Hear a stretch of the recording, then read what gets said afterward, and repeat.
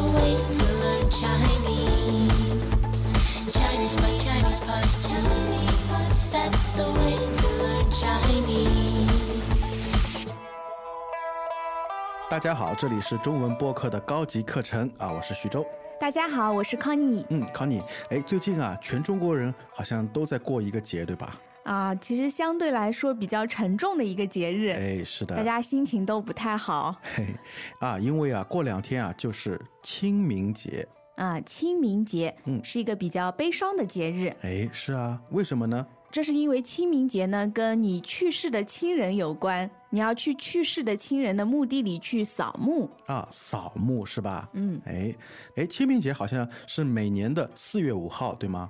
然后清明节给我的印象好像除了扫墓之外，还有吃青团对，青团是清明节的一种传统食物，你知道为什么吗？为什么啊？因为制作青团的这个植物是只有在清明节的时候才有。原来是这样。今天我们主要讲的是中国人的一些独特的葬礼文化。那我们今天特别要提到的是2种一种是土葬，另一种呢是火化。土葬和火化。那么接下来赶紧听一下今天对话。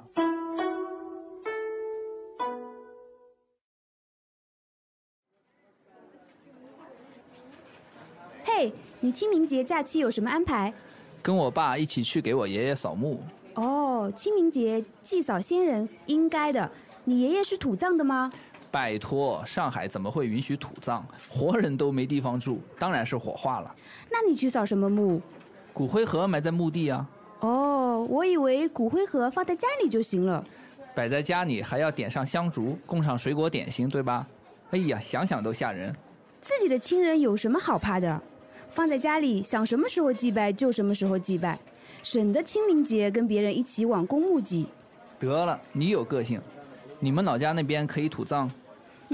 农村可以，城市好像不行。我们村里有一大片地就是用来埋葬死者的，长满了野草，还种着很多树。我小时候都不敢去那里。墓地要钱吗？不要钱，找个空位就可以埋，也可以请风水先生去选。那丧事要怎么办？至少要买一口好棺材，有的人家会修很豪华的墓穴，再立个墓碑。出殡那天，请8、9个青壮年把棺材抬到墓地去，还要请前来参加丧礼的亲戚朋友吃饭。真是封建迷信，浪费国家资源。你才封建迷信呢！中国人讲究入土为安，谁愿意被烧成灰呀？火化用电用汽油，不也是浪费资源吗？而且火化了也要埋的。就是火化了也要埋，而且墓地1平方要好几万呢。等我死了，你把我的骨灰摆在家里供着好了。呸！你说什么呢？我觉得就是如果说你的亲人啊，他们逝世之后，那个他的亲戚啊、好朋友之类的，肯定是非常的悲痛。那除了心里的悲痛之外呢，你还要忙很多事情，要办丧事。对啊，需要去办丧事和丧礼。那丧礼呢，就是丧事的礼仪。那么丧事呢？丧事呢是包括着所有的事情，从一个人去世之后，那他的家属要为他处理他的死亡有关的所有的事情就是它概括面更加大一点。那丧礼就是那一天的这个特别的礼仪是礼仪方面的。我们还知道一个叫葬礼。葬礼和丧礼是一样的丧礼、葬礼还有丧事，对吧？那么在中国啊，我们对死去者的这个尸体啊，我们叫遗体，对吧？那么在对遗体的处理方面呢，我们有几种方式，其中好像土葬和火化呢是比较多见的。那土葬呢是最传统的一种方式。康妮，你给大家简单介绍一下，到底什么是土葬呢？土葬呢，其实简单来说就是埋在泥土里面这样一种埋葬方式等于说把那个死者的遗体就完全的埋在土里面，不经过任何处理就把它埋葬在泥土里面。那么在它埋进去之前，肯定会有一些仪式啊，或者说会去找一些风水先生，对不对啊？首先呢是要请风水先生去挑一块风水比较好的墓地啊。我们一般说风水宝地，对吧？你倒别说啊，这个风水啊，你做生意有做生意的风水，然后你造房子有造房子的风水。同时啊，如果说你选择墓地或者说墓穴的话，它也会有风水。那如果这块墓地风水好的呢，它会保佑你的子孙后代啊，保佑你的家人。所以选一块风水好的墓地是非常重要的。是啊。好的。那么在把遗体放入那个土里面，我在想啊，他们肯定不会把一个人就这样放进去吧？啊，不会。土葬的时候呢，还需要一种非常重要的东西啊，那就是棺材啊。棺材，对了。一般来说我们讲到棺材，好像它的量词是什么？口，一口棺材啊，就需要一口，而且是好棺材，对吧？那棺材呢，其实看上去就是用木头做的长方形的那种大盒子。人可以躺在里面。刚好是一个人躺在里面。而且啊，好像棺材的好坏也有很大的讲究啊。因为在制作棺材的时候呢，可以选择不同的木材。因为木材的好坏决定了这个棺材的好坏。那棺材的好坏可以决定这个尸体是否腐化，保存的是否完整，对吧？因为有些棺材好像密封性特别好啊。Connie，我们顺便讲一下，其实那个棺材好像现在也作为一种礼品在赠送，你知道吗？啊，真的吗？是啊。这个礼物不觉得很可怕吗？不可怕呀，因为它讨了一个口彩嘛，棺材棺材，升官发财。啊，真的。可是如果我收到的话，我还是觉得很可怕。很奇怪是吧？那么在选棺材的同时啊，好像也要准备好那个墓穴，对吧？我们首先是选择了一块墓地，那么然后呢，要在这个墓地里面挖一个洞，形成一个墓穴啊，因为可以正好就是放下一个棺材。那这个穴的意思就是洞，墓穴。墓穴。一般的土葬好像都是往下面挖的啊，不是说在平着，就是真的像一个山洞一样啊，不是。首先是挖这个墓穴，然后把棺材放进去，然后最后呢要在上面堆很多的泥土，形成一个大土堆，像一个非常非常小的一个山峰一样的迷你型的山。是啊。那么在这个山之前还要怎么样？立一个墓碑啊，要立个墓碑。那这个墓碑呢，就是在这个墓前面要立一块石碑，上面呢会注明这个死者的身份。比如说他的名字啊，然后生于哪一年，死于哪一年，还有他儿子的名字啊，孙子的名字啊等等。对，因为是以他们的名义来立这个碑的。也是对这个墓主人的一种身份的证明。是的。那么 Connie 说到这个墓碑啊，我又想起来，他们好像一般是刻上去的，对吧？是在一块石头上面刻起来的。所以先呢是刻一个墓碑，然后呢在你这个墓已经建好之后，再把它立上去，立墓碑。原来是这样。那么刚才呢，我们提到了风水啊、棺材、墓穴和墓碑。那么当家人把他的遗体啊，把死者的遗体就是准备去放进这个棺材，放进这个墓穴里面的时候，这是一个仪式，对吧？这个仪式呢我们叫做出殡啊。出殡。那出殡的时候最重要的仪式就是把这个棺材送到墓地里去啊。出殡。不知道 Connie 你有没有看到过这种出殡的队伍？我看到过，都是非常热闹的。是啊，我记得上次啊，我在那个好像哪里农村里面看到那个出殡的队伍嘛，然后就是所有的人都穿着白色的衣服，然后还有的还举着旗子嘛，同时啊还吹着那个喇叭。对，非常热闹。有的时候他们还会请和尚去做法事啊。对对对，是啊，我也看到了。那么刚才我们讲的那个土葬啊，但是好像土葬在大城市里面越来越少了。因为土地资源比较稀缺啊，没有那么多的地来进行土葬。是啊，所以说在大城市啊，一般都是什么火化。火化那肯定是要用到火的。其实就是用火来烧化那个死者的遗体。那这个死者的遗体被火化了之后呢，就是一团灰了啊，就我们叫什么骨灰啊，骨灰。那么还有一个小盒子，对吧？我记得，就是专门放骨灰的那个，就叫骨灰盒。没错，那这个骨灰盒还蛮贵的。是啊，也是根据那个好像制作的那个材料的不同啊，有分不同的档次。一般来说啊，会在那个骨灰盒上面啊贴一张那个死者的照片。我们也叫什么遗像。那么 Connie 一般我们是怎么处理这个骨灰盒的呢？其实我们处理骨灰盒的方式跟这个处理棺材的方式挺类似的啊。我知道了，就是一种是把那个整个人放进棺材里面，然后埋到土里面，还有一种呢就是把它烧成灰，然后呢就是把这个骨灰放到一个小盒子里，然后再埋到土里。那同样的也有一个小墓穴，还有墓碑啊，这个是一样的。那么把骨灰盒放入那个墓穴里，这个过程呢也可以把它称为是出殡，对吧？那其实中国人很少把这个骨灰盒放在家里。不过我知道有人是这样做的，就是把那个骨灰盒放在家里好像很高的那个地方，可以看得见。比较少吧？有，绝对有。那肯定是很少很少的。因为怎么说呢，就是可能自己就是看着没关系了，可能是你自己的家人嘛。但是如果说有客人来的话，其实作为中国人传统上来说呢，有点不太舒服，不太吉利。心里感觉不太舒服。那么我们刚才提到了，就是遗体啊，在经过土葬和火化之后呢，最终都会进入到墓穴啊，然后立墓碑。那么这个墓穴和墓碑呢，统称起来就叫墓，是不是康妮？所有这一套的程序都完成了之后，就形成了这个墓啊。那这个墓和它周围的一些地方呢，我们就叫做墓地啊，墓地。我们在清明节的时候去扫墓呢，就是去打扫这块墓地啊。其实扫墓好像不光是打扫这个墓地吧？不仅是打扫，我们还要祭扫先人啊。祭扫，那肯定有祭祀的成分在里面了。祭祀呢是表达对这个去世的亲人的一种尊敬。同时啊，好像也有很多人就是希望就是去世的人啊，在另外一个世界能够过得好。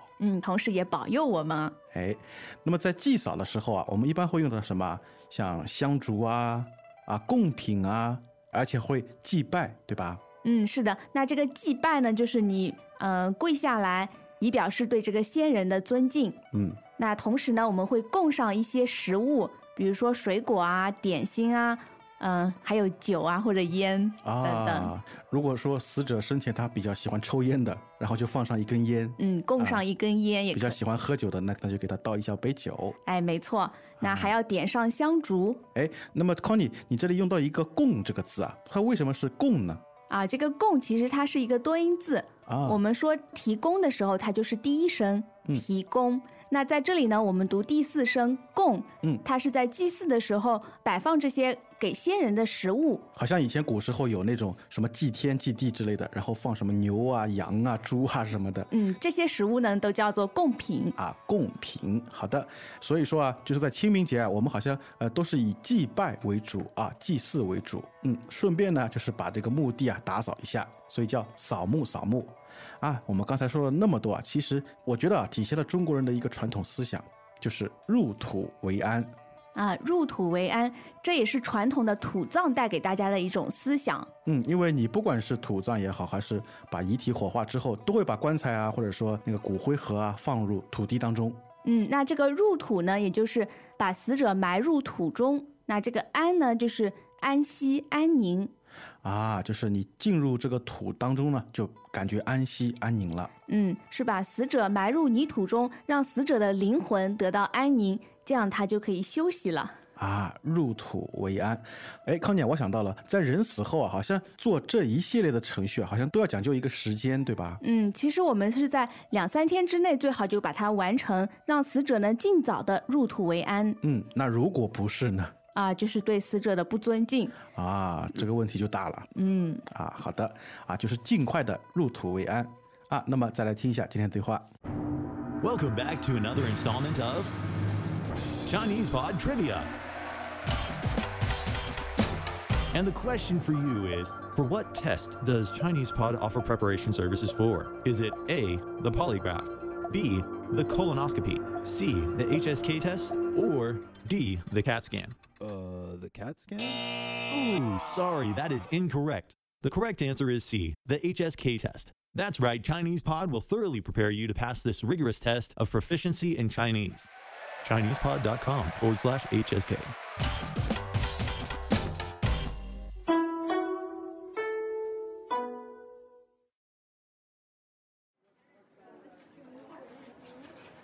Hey， 你清明节假期有什么安排？跟我爸一起去给我爷爷扫墓。清明节祭扫先人应该的。你爷爷是土葬的吗？拜托，上海怎么会允许土葬？活人都没地方住，当然是火化了。那你去扫什么墓？骨灰盒埋在墓地啊。哦，我以为骨灰盒放在家里就行了。摆在家里还要点上香烛，供上水果点心，对吧？哎呀，想想都吓人。自己的亲人有什么好怕的？放在家里，想什么时候祭拜就什么时候祭拜，省得清明节跟别人一起往公墓祭。得了，你有个性。你们老家那边可以土葬？农村可以，城市好像不行。我们村里有一大片地，就是用来埋葬死者的，长满了野草，还种着很多树。我小时候都不敢去那里。墓地要钱吗？不要钱，找个空位就可以埋，也可以请风水先生去选。那丧事要怎么办？至少要买一口好棺材，有的人家会修很豪华的墓穴，再立个墓碑。出殡那天，请8、9个青壮年把棺材抬到墓地去，还要请前来参加丧礼的亲戚朋友吃饭。真是封建迷信，浪费国家资源。你才封建迷信呢！中国人讲究入土为安，谁愿意被烧成灰呀？火化用电用汽油，不也是浪费资源吗？而且火化了也要埋的。就是火化了也要埋，而且墓地1平方要好几万呢。等我死了，你把我的骨灰摆在家里供着好了。呸呸呸！你说什么呢？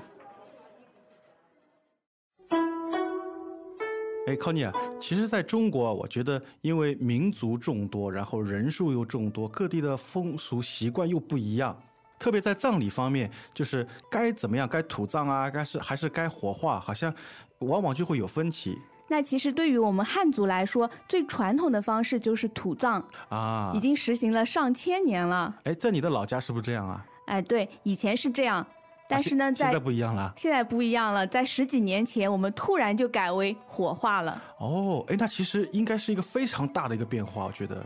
我记得在90几年的时候，政府突然出了一道命令，就是说从今天开始，我们全部都要实行火化，不允许土葬。那其实这道命令呢，对人们的思想的打击是非常巨大的啊，因为其实葬礼文化在中国的文化当中是占有相当大一部分的啊。而且在我们的思想里面，保存遗体呢是对这个死者的一种尊重。而且是最起码的尊重，是吧？对。所以那个时候，对于老人来说是非常可怕的啊，很难以接受。哎，那如果说有人坚持要土葬怎么办？罚款，罚款，或者政府会把你这个墓挖掉啊！真的啊？对，很可怕。哇，哎，其实啊，我觉得政府啊，他想这么做推广火化，其实也是有道理的。因为土地啊越来越少了，那么在执行火化之后啊，那个对土地的要求啊，就是会小得多。因为实行火化以后呢，墓地占用的面积呢会少一些，而且呢，政府可以把这些比较零散的墓地集中在一起，形成一个公墓。像上海、北京啊这些大城市都会有那个公墓啊，然后到清明节的时候，大家一窝蜂的跑到公墓去扫墓。对啊，所以说啊，就是一个是造成当地那个公墓的拥挤，然后还造成交通拥堵了。哎，其实啊，像在中国那么大的地方啊，就是不同的文化都交融在一起，所以说啊，在处理死者遗体方面啊，有很多的方式。像刚才我们提到2个最主要，比如说像汉族经常会实行的就是土葬和火化，其实在西藏啊，好像还有天葬，是一种比较独特的方式。哎，是啊，还有像壁葬，在四川那边。我也听过有水葬等等啊，水葬对，而且啊，现在好像据我所知，像上海政府正在推广那个海葬，就是把骨灰啊撒到大海里边啊。这听上去挺环保的。是啊，像我们之前那个周恩来总理嘛，他的骨灰就是按照他本人的要求撒向大海。哎，好的啊。那么今天我们讲了非常多的和葬礼丧事有关的内容，那么我想这些内容啊，其实也代表了中国文化和中国的传统。没错。那如果大家对今天的课有什么问题的话，或者你们想了解更多的有关这个葬礼方面的东西的话，都欢迎到我们的论坛上面给我们留言。那么这节课就到这里结束了，大家再见。再见。As usual, ChinesePod provides an extensive selection of learning materials for this lesson on its website, www.chinesepod.com. You can access this lesson directly with the lesson number 1640. So just go to www.chinesepod.com/1640 1640. and you will find a transcript, vocabulary, and much more. The link again, www.chinesepod.com/1640.